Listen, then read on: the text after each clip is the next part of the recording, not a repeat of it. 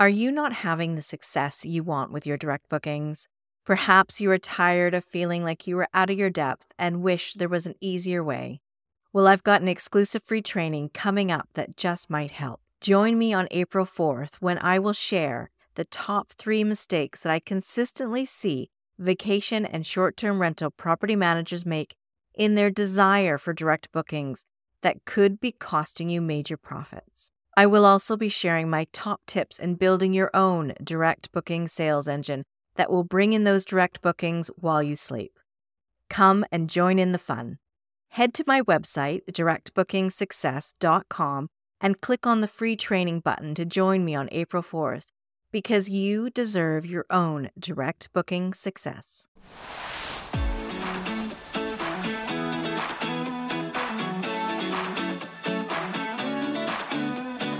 You are listening to the Direct Booking Success podcast, bringing you all the information you need for your short-term rental to stand out from the crowd.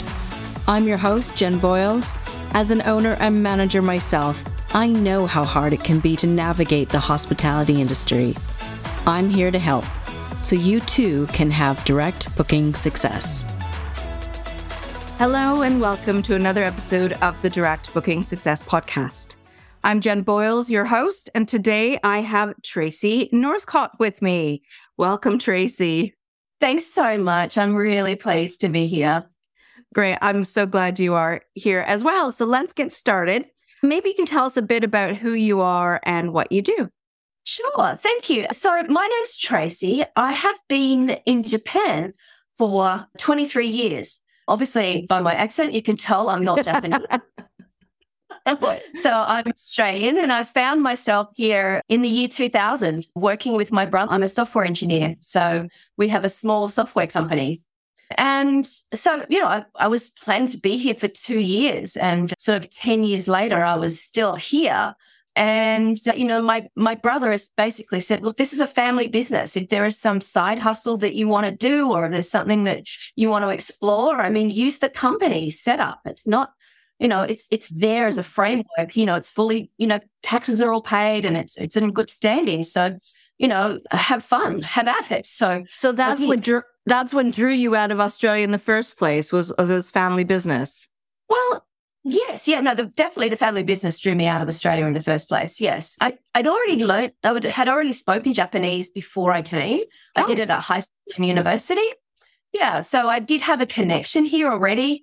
And I traveled here a number of times to visit my brother. He's been here 35 years. So, yeah, so family business. And I thought, my parents have lived here. We've just got a real connection to Japan. Yeah. Oh, I didn't realize that. It's a whole family thing going from Australia to Japan. And are your parents back in Australia now? Yes, they've retired now. So, but they still come up at least once a year. Well, pandemic notwithstanding, of course. Yeah. But they come up at least once a year, because my brother is here with his son and I'm here with my son. So, of course, the grandkids are here. So that's a massive draw for them. So definitely. And it's hard, I think, being away from the grandparents. It's tough. For sure. So, yeah, my son was born about 12 years, or he's 12 now. So when that happened, we started to get a lot more visitors. So grandparents would come up a lot more often. Friends and family would come up a lot more often.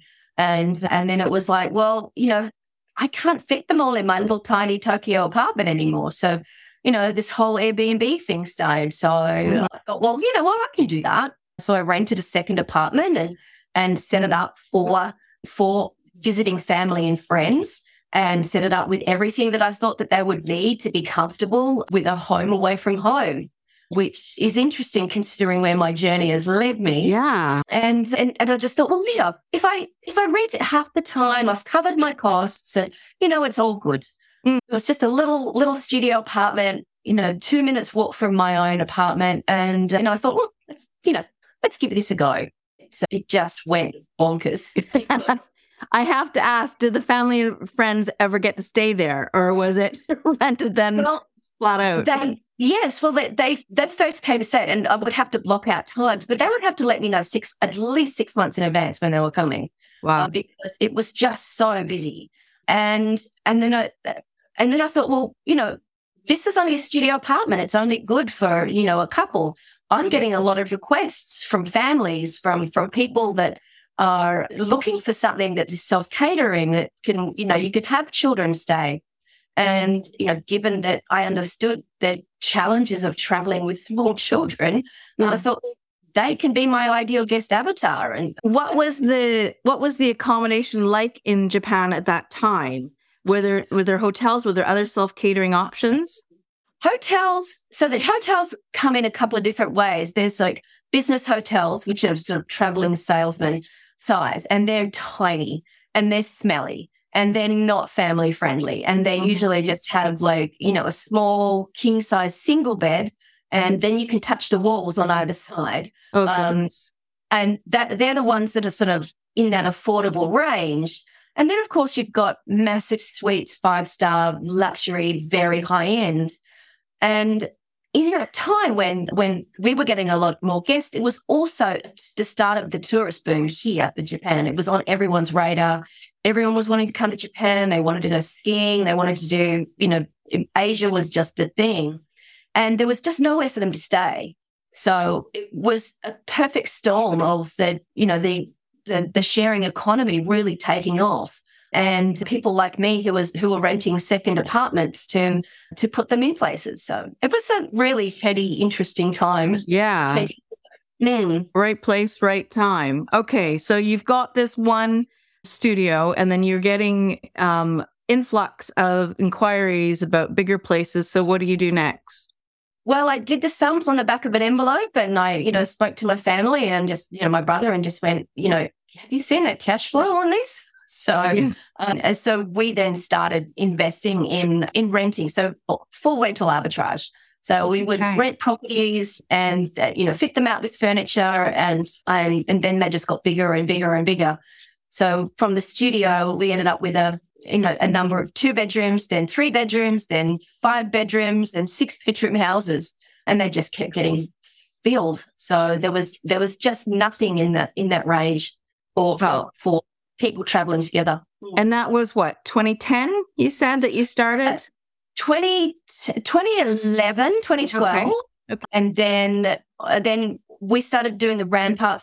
So by 2015, we were at 25 units all up. And then, I had a number of, cleaning staff and admin staff. And my husband at that time had actually decided that he didn't want to work in hospitality anymore. He didn't want to work in the restaurant industry anymore. So he came to start work for me. So that was great. And he was able to retire from his hospitality job. And so by 2015, it was announced that the Olympics were coming to Tokyo in 2020. Wow. Yeah. Yeah. So we went, okay, 5-year business plan. Here we go. Entrepreneurs, let's do it. So we really, really focused on getting everything together for the 2020 Olympics. So that was going to be our year. That was going to be the year that everything came to, the perfect storm of right place. Yeah. And we all know what happened in 2020. Didn't quite work out, did it? No. So, and it was, and that was an interesting time. So when you're a small business owner and you lose $1 million in sales in 3 weeks, it's very, very hard on the nervous system. That's for sure. I bet. And all of these apartments, so how many units were you up to in 2020? Still 25. But what we've done is, so at the beginning, I was just getting anything I could. So studios and, like little places. I was just getting anything that I could. And then regulations came in. So we went through a licensing program about 2017. And so I looked at the profitability, looked at who was coming, who we served, what our product was. And so we then decided, okay, which ones we were going to keep through the licensing program. It's like, well, it's not just enough to have something that's breaking even. We need something that is, that's scalable, that we're having a really good profit margins with, that, it's the same amount of effort to run a studio apartment the way we run it anyway, in our hospitality style. To run a studio apartment is to run a 5-bedroom. So, but the difference in margin is just huge. So, of course, we're going to focus on something that's, we went, so it's a slightly smaller portfolio, but higher profits. Right. Gotcha. And then come 2020, when the whole world shut down, did you still have apartments that you were renting from landlords? Yes. Okay. We had a number. So by that time, we'd actually bought some. We built our own house at this point. We built our own house with an apartment inside the building. So that was a hotel. So we got that licensed as a hotel. And so, yeah, we were able to build this beautiful house for ourselves and then have the apartment where our family and friends could come and stay when they were in town. And then a number of apartments, which are houses that we were only planning to keep until after the Olympics anyway.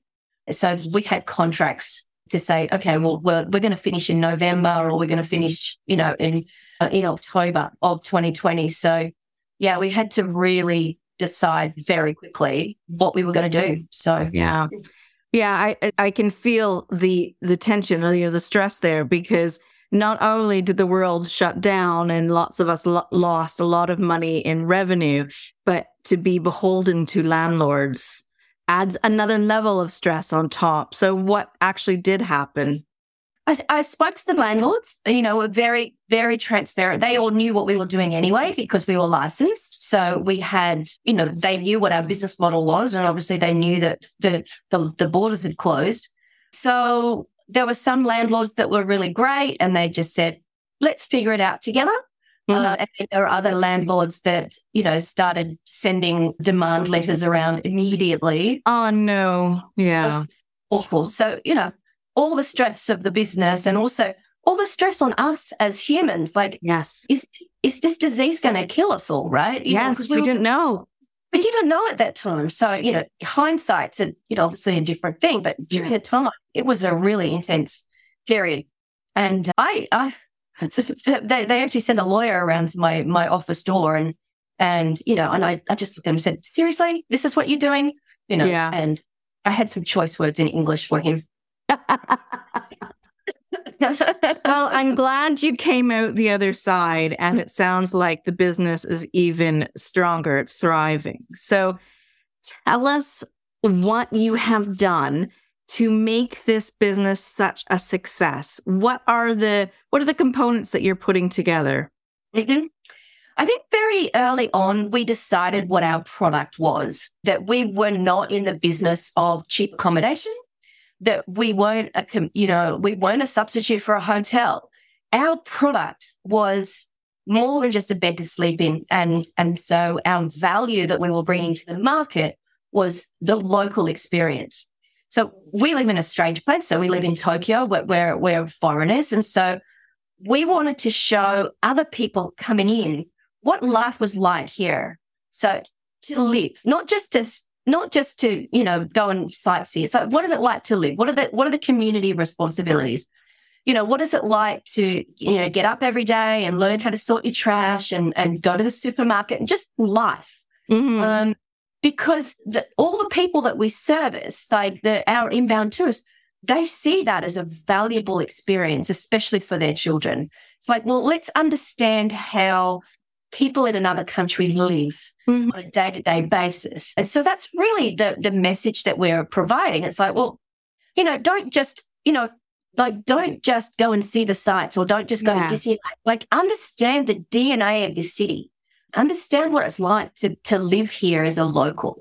And, you'll see things that you won't see as a tourist. Yeah. So that's what we really have focused on. And knowing what we were delivering made it very easy then to do the marketing for it, and also to be able to attract the guests who that's what they wanted, and to also be able to help people who didn't want that experience to self-select away, right? So we then were able to really funnel in the guests that love us, that really want our type of hospitality, and to come back again and again each year. So we're just so fortunate that we've had so many guests come back, and I see their kids growing up from year to year, and some of them have become clients actually. So they've actually rented out their own places? Well, no, they've bought. And so that's the model that I've moved to. So I'm not locked in. I'm not married to any particular business model. I'm locked into a product model. So if this particular house or unit can deliver my product to my ideal guest, then however that deal goes ahead, then I'm flexible on that, because I'm really just focused on the guest and the guest experience. And if a property comes along and someone owns it and they've furnished it and they want me to manage it for them while they're when they're back overseas. So I have a few clients like that. I see. Yeah, they were coming so regularly. They bought their place and then have asked you to manage it when they're not there. That's right. Well, they did the sums on the back of the envelope as well, and just went, oh, okay, yeah. Because when you factor in what's the cost of real estate, what is the cost of setup, what's the return on investment. And so there were some savvy people that were able to do that and go, you know what, I can buy a house and we can do profit share. And it was like, you know what, I'm going to let you. But that's a testament to you and the relationships you've cultivated with your guests and the hospitality that you provide, isn't it? 100%. I just really like people as well. So, I'm always curious about, how people live and how people, what people do and what they're interested in. And, just being in that environment has allowed me to understand my guests really well.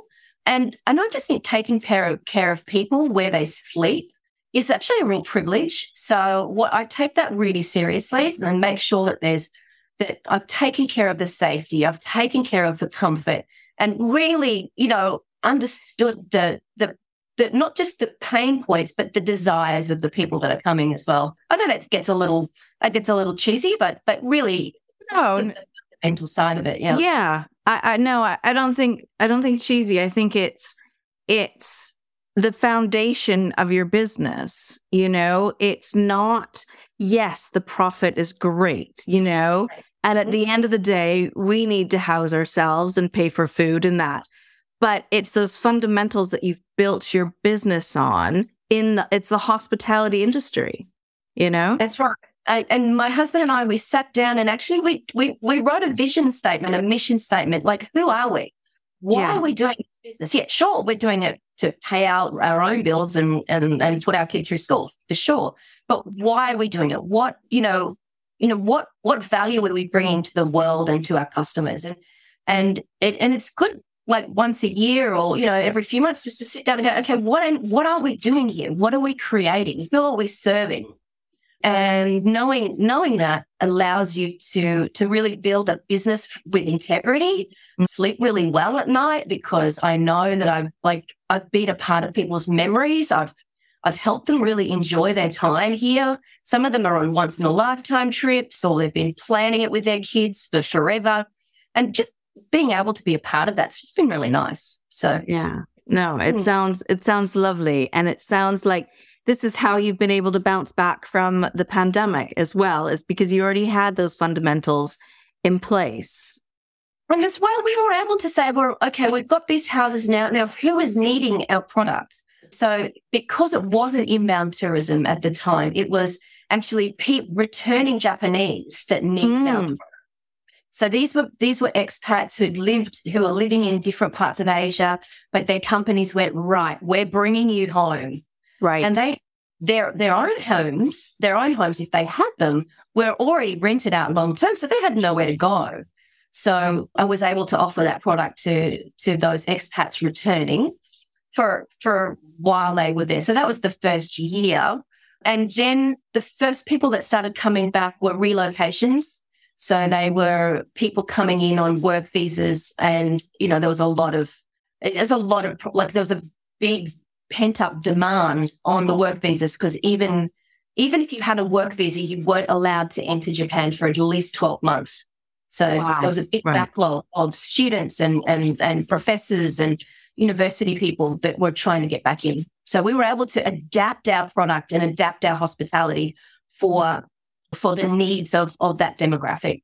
Wow, yes. Because, the borders were closed, weren't they? They were closed. Yeah. And when you open them back up, bit of a tidal wave coming at you. And that happened in October of 2022. So, so if we'd known it would have gone on that long, I don't know, I may have made different choices because, I thank my past self for doing some wise investments, and I were able to draw on some of that to, to keep our business going along. It's like, okay, well, I love this house. It does a great service. The profitability is really good, and I guess really like it. I want to keep it, but it's been hard. Yeah. But now we're working with the landlords who were very accommodating and, have worked out a repayment plan basically. So of their lost rent, we've gone back and they've given us reductions and, but showing that we really care about their houses goes a long way as well. Yeah. Yeah. And I just wanted to ask you about your bookings and how people find you. I know you have your own website. It's Tokyo Family Stays. Yep. Tokyo Family Stays. I didn't want to say the wrong thing. Tokyo Family Stays. And of course, we'll put links in the show notes. But how are people booking with you? Well, so my ideal demographic is built right into everything I do with my branding. So where we are, who we serve is built into everything. So when people start to search for family stays in Tokyo, this and that, there's a lot of Google juice that is finally coming out. It's taken a while, I won't lie. Yeah. Having a direct booking website, having a URL, you're competing with, the big OTAs. So on those short tail keywords. So, but it's taken sort of 4 or 5 years, but we're actually now getting organic searching, people finding us directly, which like the first time I had a direct booking from someone that I hadn't directed into the site or someone that hadn't been referred or, that way. It was like, oh, where's this person? It was like Christmas. It was so exciting. It was so exciting. Yeah. Like, who are you? How did we find you? Oh, we Googled you. I was like, yes, I know. I got a WhatsApp last night from someone saying, can I come and stay? And I'm thinking, who are you? How did you get my number? Where are you from? It's still exciting, isn't it? When people are wanting to stay with you. Yeah. So they find me that way. But I've built a lot of relationships with travel agencies, so people who are already dealing with my ideal guest. And I've built referral relationships with a couple of tour companies, some blogging sites that are popular. Like there's a family blogging site. She has a massive following. So really picking influencers who are in your space, who are dealing already with your ideal client and making relationships. So just so that they know who you are and you're on their radar. And I've had a number of referrals. Some of them have formal relationships. So if they use a code and they book with the code, they either get a discount or the person who's referred me does get a commission. And that sort of sweetens the deal a little bit because, it's... Mm-hmm. But what I do find is that if you're very open and honest about your business, people like referring you. People like to help other people out, Hey, I'm going to Tokyo, what have you done? It's like, oh, I know Tracey, she's got got a business, here you go. So that word of mouth, that social proof is priceless, absolutely priceless. Yeah. And that's just building relationships and just being authentic in the market. So we do all the things, we've got the Facebook page and we've got the, we've got the Instagram and we've got the mailing list. We've got the whole lot. So there is probably no one thing that does all the driving. It's just a combination of everything. It's just a big soup. Yeah. Yeah. Yeah. I can see that. So if somebody was coming to you and saying, Tracey, this is something that we've started to do or we're wanting to start out, what would be the tips that you would give them? From day one, no matter where your guests have come from, have a way to contact them, be it a phone number, an email address. So I know as they've come in through an OTA, the OTAs don't like it very much, but there are some sneaky dicky ways and there are some tricky ways that you can collect email addresses. And for being of service is the most important thing. You come for it rather than, I'm going to grab your email address and I'm going to direct market to you. No, it's like, I want to be giving you value. I want to be giving you, content that you're going to find interesting. And so that's why you get the email addresses. So however you can get them, by hook, by crook, get those email addresses and start nurturing those guests who are going to love you for who you are. Yeah. Any other tips that you can think of if someone's just starting out? I think just like I said, being very clear about your product and your vision. My husband and I, like I said, we sat down and we worked out, why is it we're doing this? What are our values? What is it that makes us unique? Why are people going to choose us? What do we do? What is the value that we're bringing to the market? And, what service are we bringing? Having that mapped out helps you on a day-to-day basis, because you can sort of always go back and if you're making a decision going, is this in line with my vision? Yes or no? That helps you with the decision-making process.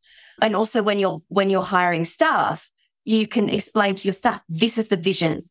Mm-hmm. If this resonates with you, if you are in line with our vision, then this is something you need to consider. And these are our values. And so every company is different, because every person is different. So being very clear about what it means to you, and so that you can project that into the marketplace. And I think something you said earlier about solving a problem that people have when they're coming to you, and it's not necessarily a place to stay. Correct. That's right. Yeah. We obviously offer beds and, sheets and everything. But primarily what we're offering you is you'll know how it feels to live in Tokyo, and we'll help you solve problems. Like, we'll help you with the transfer. We'll help you learn how to, get from A to B, and we'll help you, find the great restaurants in the neighborhood and the mum and dad shops that you won't find anywhere else in the world. So we see that as part of our service. Mm-hmm. And even educating people on like, well, in Japan, this is how the air conditioner runs, and this. So you get to know that there are different ways of things, and the toilets are different here. And that's a bit, but they're the little things of what people take away. But as well as solving problems, we've been able to, when we're solving problems, we can also monetize at each level as well, because we know what people are going to spend their money on anyway. And so we just help them spend it with us. So either with someone that we recommend, like a restaurant or a company or a taxi company or a translation, whatever you need, or babysitting. Babysitting is our biggest additional revenue stream. Really? Yes, absolutely. People are really grateful that, they've got someone to look after their kids in their house, in their own house, while, the parents can go out and have an adult beverage. So. Yeah. No, nice. It's that full experience, isn't it? Correct. Yes. Mm-hmm. It's not just heads on beds. It's that full experience of the stay. Definitely not just heads on beds. It's like, because I'm very clear that we help families, that we've got, we have kids' books and we have kids' toys. I don't have crayons because I like my littles. So, So we have high chairs. And if you need a stroller, I've got a stroller. So, yeah. Great. I've loved speaking to you, Tracey. It's interesting to find out the differences too, because it's you're in Japan. It's a different culture. It's a different country, and I think that's great that you're very mindful of the people coming to stay with you. A lot of them are not going to know how things work. So it's providing that experience. Exactly. Well, see, as a non-Japanese person, I know what it's like to land and just go, oh my goodness, where have I landed? So I understand that. So I can anticipate that. And I've already given them the information on how to get from A to B. I don't just, let people hang out to dry. So this is how you get here. This is the bulletproof way of how to get to where you need to go. And that just gives people so much comfort, so much like, because it's a little daunting if you go to a country that doesn't necessarily speak your language. It's a little like it adds that little layer of stress. But if I can bring that stress level down, that's what I'm all about. Yeah, great. No, it's been real. It's been a real eye opener. Thank you for sharing your story, your story and your tips too, because you're doing it as your businesses are flourishing. So you're doing a really good job. But I can't let you go without asking you, what does direct booking success mean to you? It mainly means having a real pride, a sense of accomplishment of what we've built for not just my family, but for the community. We have very close ties with our community. I've got restaurants that when I walk in there, I'm the superstar because they know that I've brought them customers. They know that I've brought them people who are spending money and having a great, not just spending money, but enjoying and then taking those away as memories. Knowing that we've got pride and we've actually delivered a product that is really going to live in people's memories for a long time, that to me is success. I know like I said, it's a little cheesy, but being able to, help someone create like a lasting memory is beautiful. No, but that's why we're here. It's not all about the profit. It is about helping other people. And another great thing about being in hospitality is that the people who work in hospitality are hospitable. They're hospitable people. And people like us, we want to help, So when you come across somebody who maybe is in it for different reasons, it can be a bit of a startling, discovery because they're not in there being hospitable. And I think, being the cornerstone of your business, you've shown how you can do it. And I could see how being one of your guests and you've already helped me so much. And then you say, here, go to this restaurant or do this. Like, I'll be like, yes, I'll go anywhere you say because you've already provided. Pre-vetted, yeah. Well, that's it. That's it. You're the local and you're giving me those insider tips. Mm-hmm. So sign me up. I'm coming. If